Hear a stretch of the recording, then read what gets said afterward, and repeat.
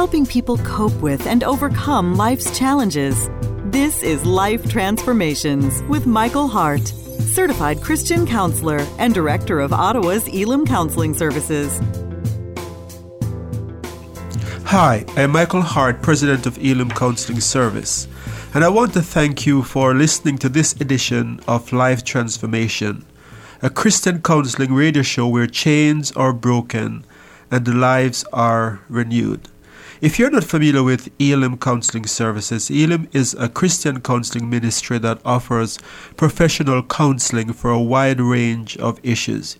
You can get a hold of us by calling 613-699-1677.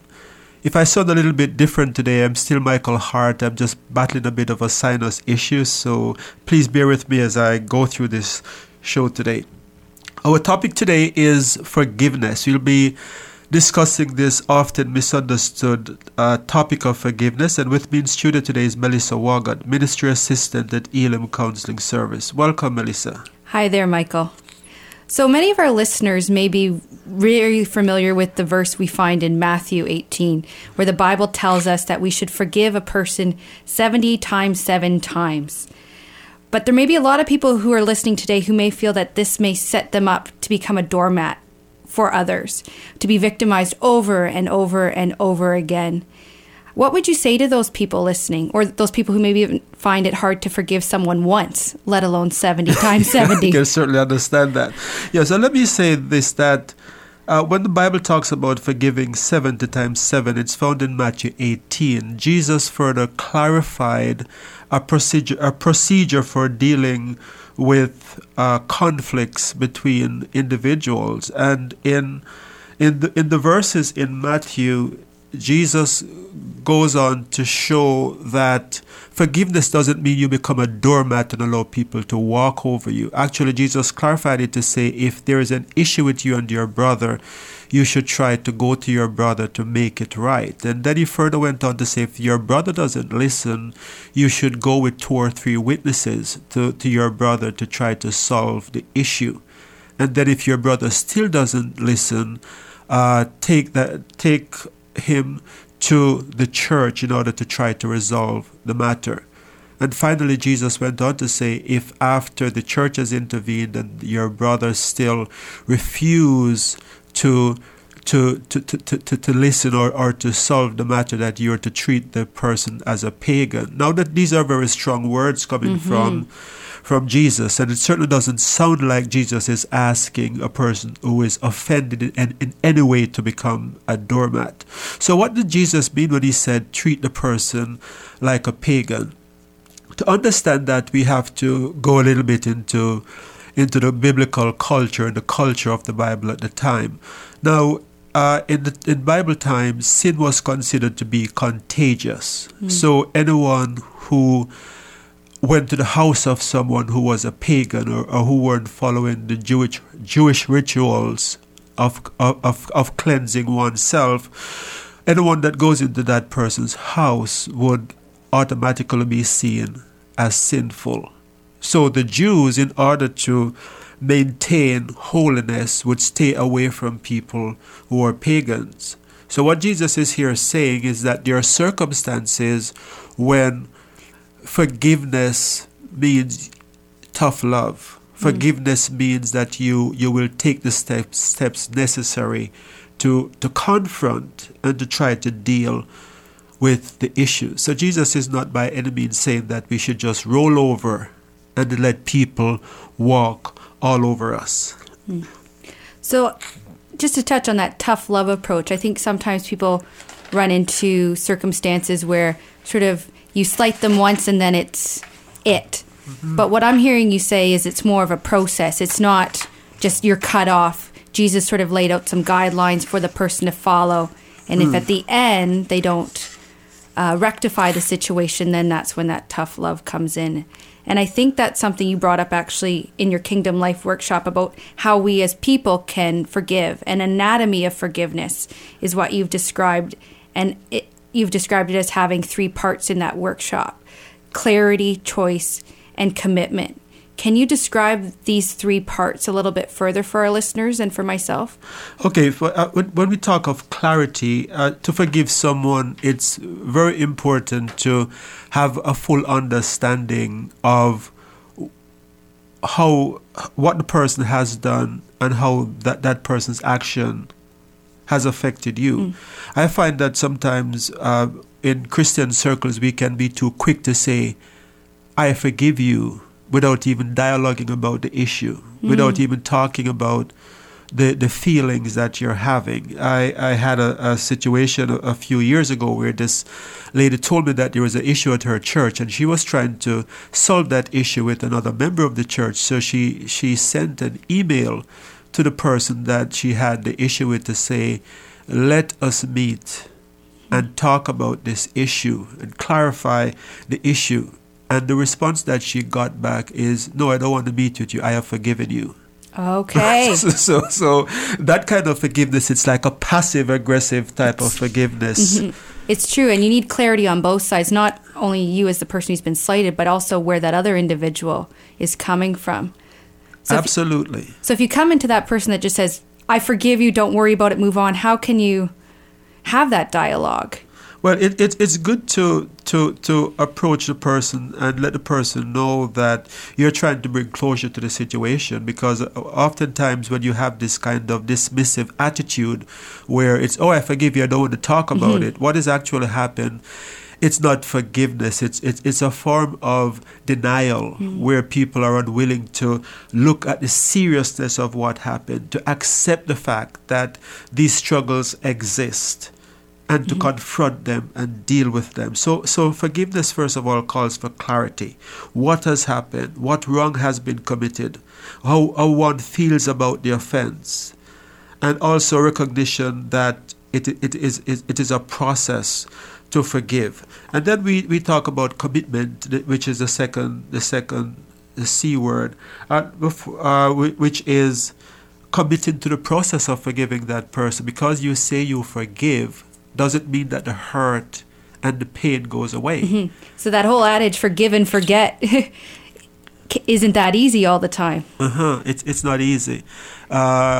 People often say, I don't think I have forgiven the person because I'm still hurting. It's important for us not to confuse the two, because the third C word is choice, right? As part of the anatomy of forgiveness, we make a choice to forgive regardless of how we feel. So when you commit to the process of forgiving, there are still going to be days when you're angry. There are still going to be days when you're upset at what has transpired in your relationship with that person. But because of the commitment factor, you can say, I am giving all of this hurt and all of this pain over to God, because I have committed to forgiving that person. I have made a choice, and I am clear as to what happened. I think sometimes people do struggle with the time piece for that process. Is there ever a time where those emotions are coming back, and they're coming back where it's been happening too long? Like sometimes you hear people say, well, just get over it. It's been a year or it's been 2 years. How do you help those people when it's a year out with those emotions to recognize what's healthy, maybe what's not so healthy? Is there a distinction, or?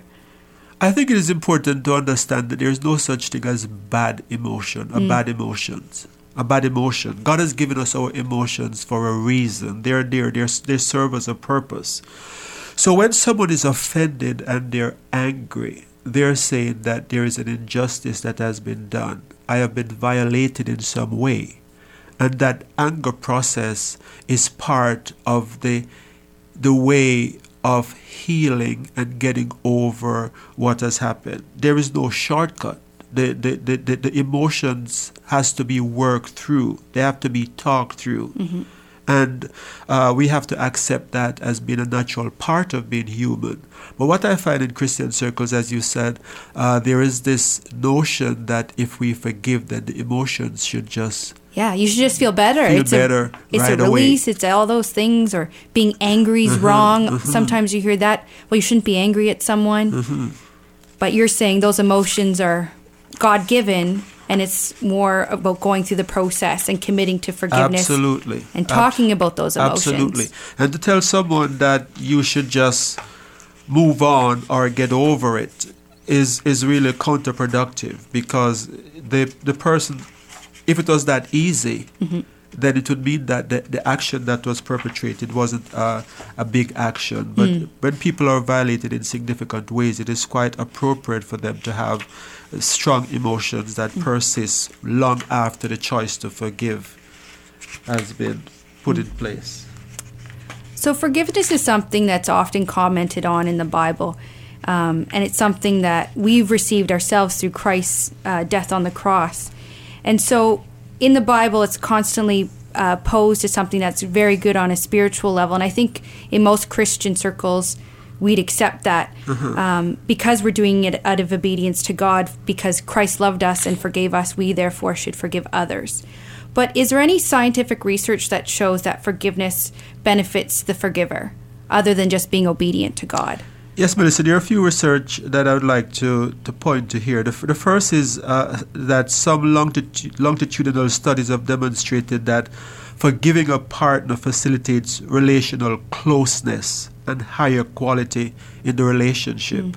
So these research shows that by forgiving, it opens up a door for there to be a closer relationship, and for the relationship to improve. Other research also shows that when you forgive, it increases feelings of personal well-being and reduces psychological distress. So this is very, very important, because what this means is that it's not only benefiting the person that you forgive, but it is also helping the person who forgives to feel a better sense of well-being and to be less distressed. So you talk about some of the psychological pieces of well-being, that less stress, distress that come from forgiveness. Are there any physical positives that come through for the person who's forgiving someone else? Or is it just all psychological? Well, there's also physical benefits as well to forgiving a person. Some research shows that when you forgive, when you carry around unforgiveness and bitterness, it causes things like hypertension. It increases stress. And as we know, if you have prolonged exposure to stress, the stress hormone cortisol can be very damaging to a person's health. So when you forgive and you let go of that bitterness and that thing that is eating away of you, and you work through that process of getting over the anger and the pain that you have to that person, it is actually releasing you from negative health symptoms and putting you in a place where you can enjoy better physical health as well. Does it come up ever in the Bible with examples of people that hold grudges and how that's affected them? Are there any biblical examples of that? Because I think that's something that I know in my circles I've seen people that can hold grudges for decades. Someone slights them and it's 15 years later, and if they see them in the grocery store, they will not acknowledge them for the sake of a grudge. Are there biblical examples of people who've held grudges and how that's affected them? Well, an example that comes to mind, it's the story of Ahithophel, who was the grandfather of Bathsheba. We know the story about David and Bathsheba very well, and how David seduced Bathsheba into an adulterous affair and got her pregnant, and then tried to cover up his act by putting her husband in the heat of battle, and eventually end up getting him killed. It would seem from what we learned from the Bible that Ahithophel, Bathsheba's grandfather, that he never really forgave David for what he did, because we find that several years after, when Absalom, David's son, revolted against David, Ahithophel, who was advisor to David, instead of standing with David, he took side with Absalom and tried to get Absalom to follow a plot that would surely lead to the destruction of David. But as God would have it, Absalom didn't follow the plot, and so David survived and when Ahithophel realized that, he ended up killing himself. He ended up committing suicide. So this is a very classical example of how holding a grudge can lead to a person's destruction. It's a very vivid example, I would say. However, in real life, in modern life, it doesn't necessarily lead to that kind of dramatic end where a person commits suicide because they don't forgive or they hold bitterness. But it eats away, as I've said before, it destroys a person's health. It causes unhappiness. And someone has said that holding bitterness against a person is like taking a poisonous pill and hoping that someone else that you hate would die. That's very, very interesting from a quote perspective. Before we go on, I'd like to say if you're just joining us today, you're listening to Life Transformations. I'm your host, Michael Hart, and with me in studio today is Melissa Wagot. And Melissa and I are discussing this very important topic of forgiveness. So far we have talked about the fact that forgiveness doesn't mean that you roll over and you become a doormat to others. You allow others to just walk all over you. We have also said that there are three important components to forgiveness, that forgiveness needs to have clarity. It means to be very clear what is forgiven. We also said that forgiveness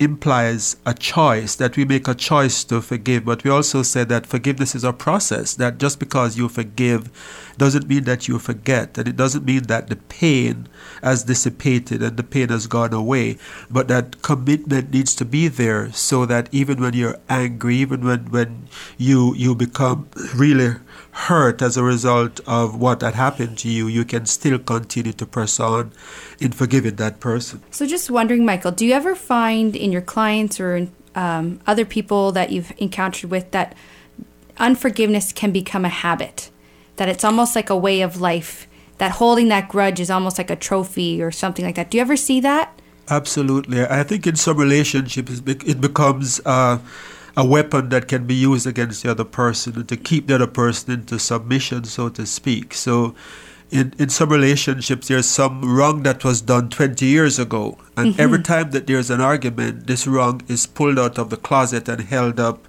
as a kind of trophy, as you said, and said, see what you did to me 20 years ago. So as long as that unforgiveness ensues, the person who refuses to forgive somehow feels that they're in control of the relationship, or they have something that they can use to manipulate the other person to do what they want, or just to get that person to feel badly and to deflect attention away from themselves. So in other words, if I have a problem and you come to me with, to deal with the issue that I have and to say, Michael, you did this to me and it's really not right. It's hurtful to me. If you were to pull something out of the closet from 20 years ago and say, but you did this. I remember when we, way back then, you did this. Yeah. It becomes a deflection of the real issue.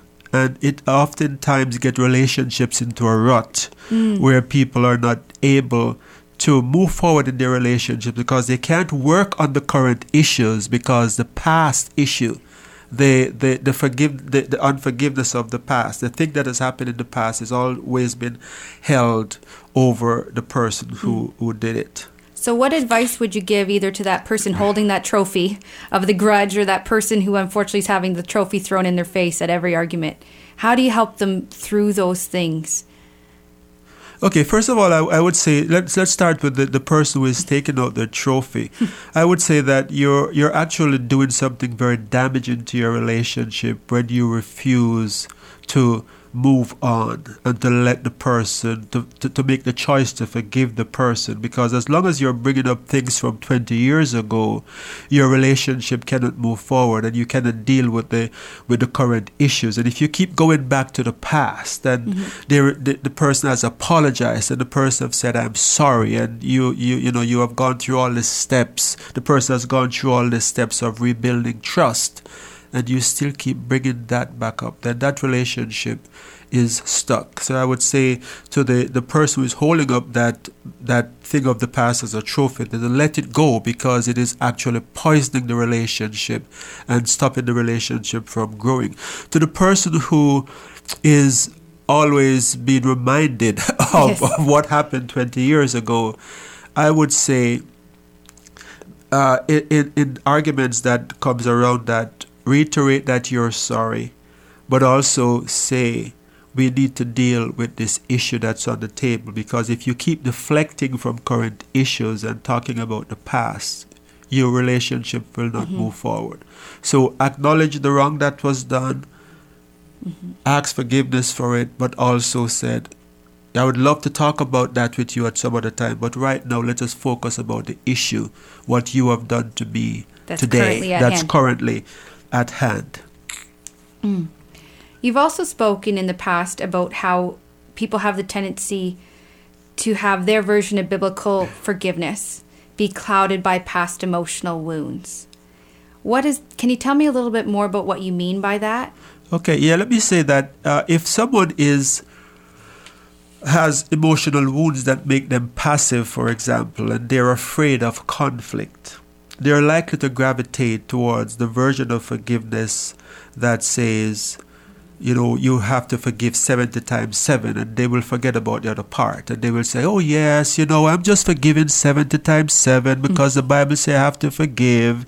And I can't do anything about it, because I'm just forgiving him and I'm just praying for him. Because the truth, though, is that this person is really afraid of confrontation because of their psychological wounds. And they're unwilling and psychologically unable to confront issues. So they use that scripture out of context to mean, I am not going to do anything about it. I'm just going to let this person walk all over me. However, as I have said before, biblical forgiveness also involves confronting your brother over the issue of wrong that was done. And getting that clarity that you spoke about earlier of the whole situation. Absolutely. And I think it's a very, very important ingredient. Is there any other examples you have about that biblical forgiveness? Sometimes I think I feel overwhelmed when you think about what Jesus has forgiven you for. And that fact that he had no sin but still was able to forgive me. And then we have these people come into our lives that do little things that just eat at us and eat at us and eat at us. How do you help people let those emotions go? When someone will say, well, that wasn't really that big a deal. That's the other thing I hear sometimes is, well, that wasn't a huge offense. How can you still be holding on? It wasn't like this, and this. How do you help people that are struggling with just holding on? All right. So the first question about whether or not there are other biblical examples, for that I would probably look at the Lord's Prayer as an example of how unforgiveness and bitterness can stand in the way of our own personal spiritual well-being. In the Lord's Prayer, Jesus said that we should forgive others, like we are to forgive others as God has forgiven us our trespasses. So some people read that to mean that if we don't forgive others, that God is not going to forgive us. But I think a better interpretation of that is that when we don't forgive, the bitterness and the grudge that we hold against a person actually stands in the way of our spiritual growth and creates a situation where we cannot move past our own sin. In the second part, there are scriptures, for example, where we are told to turn the other cheek. And that too is a scripture that is often taken out of context, where people interpret that to mean if someone does you something wrong, let them do it to you again. Yeah, just need to take it. You just need to take it and just keep on letting the person do this to you. So when you talk about people saying, oh, this is just a minor thing, just get over it, it's not a big deal, people sometimes use this turning the other cheek as a way of justifying that kind of behavior, that we are to just take the wrong that was done to us lightly and move on. But Jesus didn't intend it that way at all. The turn the other cheek is actually a device that was used in Bible time, a way of communication in Bible times, to use complete exaggeration as a way of driving home a spiritual truth. So what Jesus is actually saying in that turn to the cheek is that we should make an effort to forgive, and that forgiveness is very important. He doesn't mean literally that we are to turn the other cheek and let someone hit us again. Similarly, when he said if your right hand offend you, cut it off. Jesus is not saying we are to take an axe to our right hand or Yes. have surgery because we are doing something with our right hand. He's making the point that it is very, very important to stay holy and to be spiritually pure. So we should go to whatever means to ensure that. Now, I'd like to touch on, but before we come to the end of our show, and time is gone, we just have a few minutes left. I'd like to talk a little bit about forgiveness and trust. But before I do this, let me say, if you're just joining us, that you're listening to Michael Hart and Melissa Wagot on Life Transformations, and we are discussing the issue of forgiveness. Michael Hart of Elim Counseling Services, a Christian counseling organization in Ottawa. So let me now talk about this issue of trust. There are times when I have couples who come before me that usually the husband will say something like, I don't know what's wrong with her. I have confessed my adulterous affair. I have told her everything, but still, she doesn't trust me. Now, I think if the affair is something that is current, that it's quite okay for a wife not to trust her husband. It would be superficial for someone whose trust has been violated in that way to just say, oh yes, I forgive you and I now trust you again fully. So to that I would say, forgiveness can be given freely, but trust has to be earned. It's that process and time. It's a process, and it takes time before that can be earned. So we have come to the end of today's broadcast, Melissa, and I just want to thank you very much for being with me on the show today and for guiding this exploration of the subject of forgiveness. Thank you very much for your question. I think it has really opened up this subject to our clients. You're welcome. And to our listeners.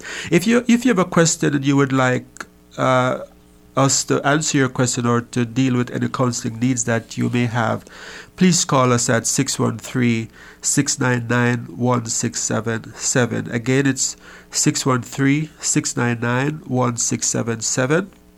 Thank you very much for listening to this edition of Life Transformation. Before I go, let me remind you that on the next broadcast, we'll be having a member of the original Jamaica bobsled team. Will be talking about resilience and about how faith has been instrumental in his achievements in life and in his journey to the Olympics with the Jamaica bobsled team. Thank you very much for listening to this edition of Life Transformation. This is Michael Hart, President of Elim Counseling Services, thanking you for listening to this edition of the show. Until next time, I pray that God would bless you in all your relationships and keep you sound in mind and pure in heart. God bless you.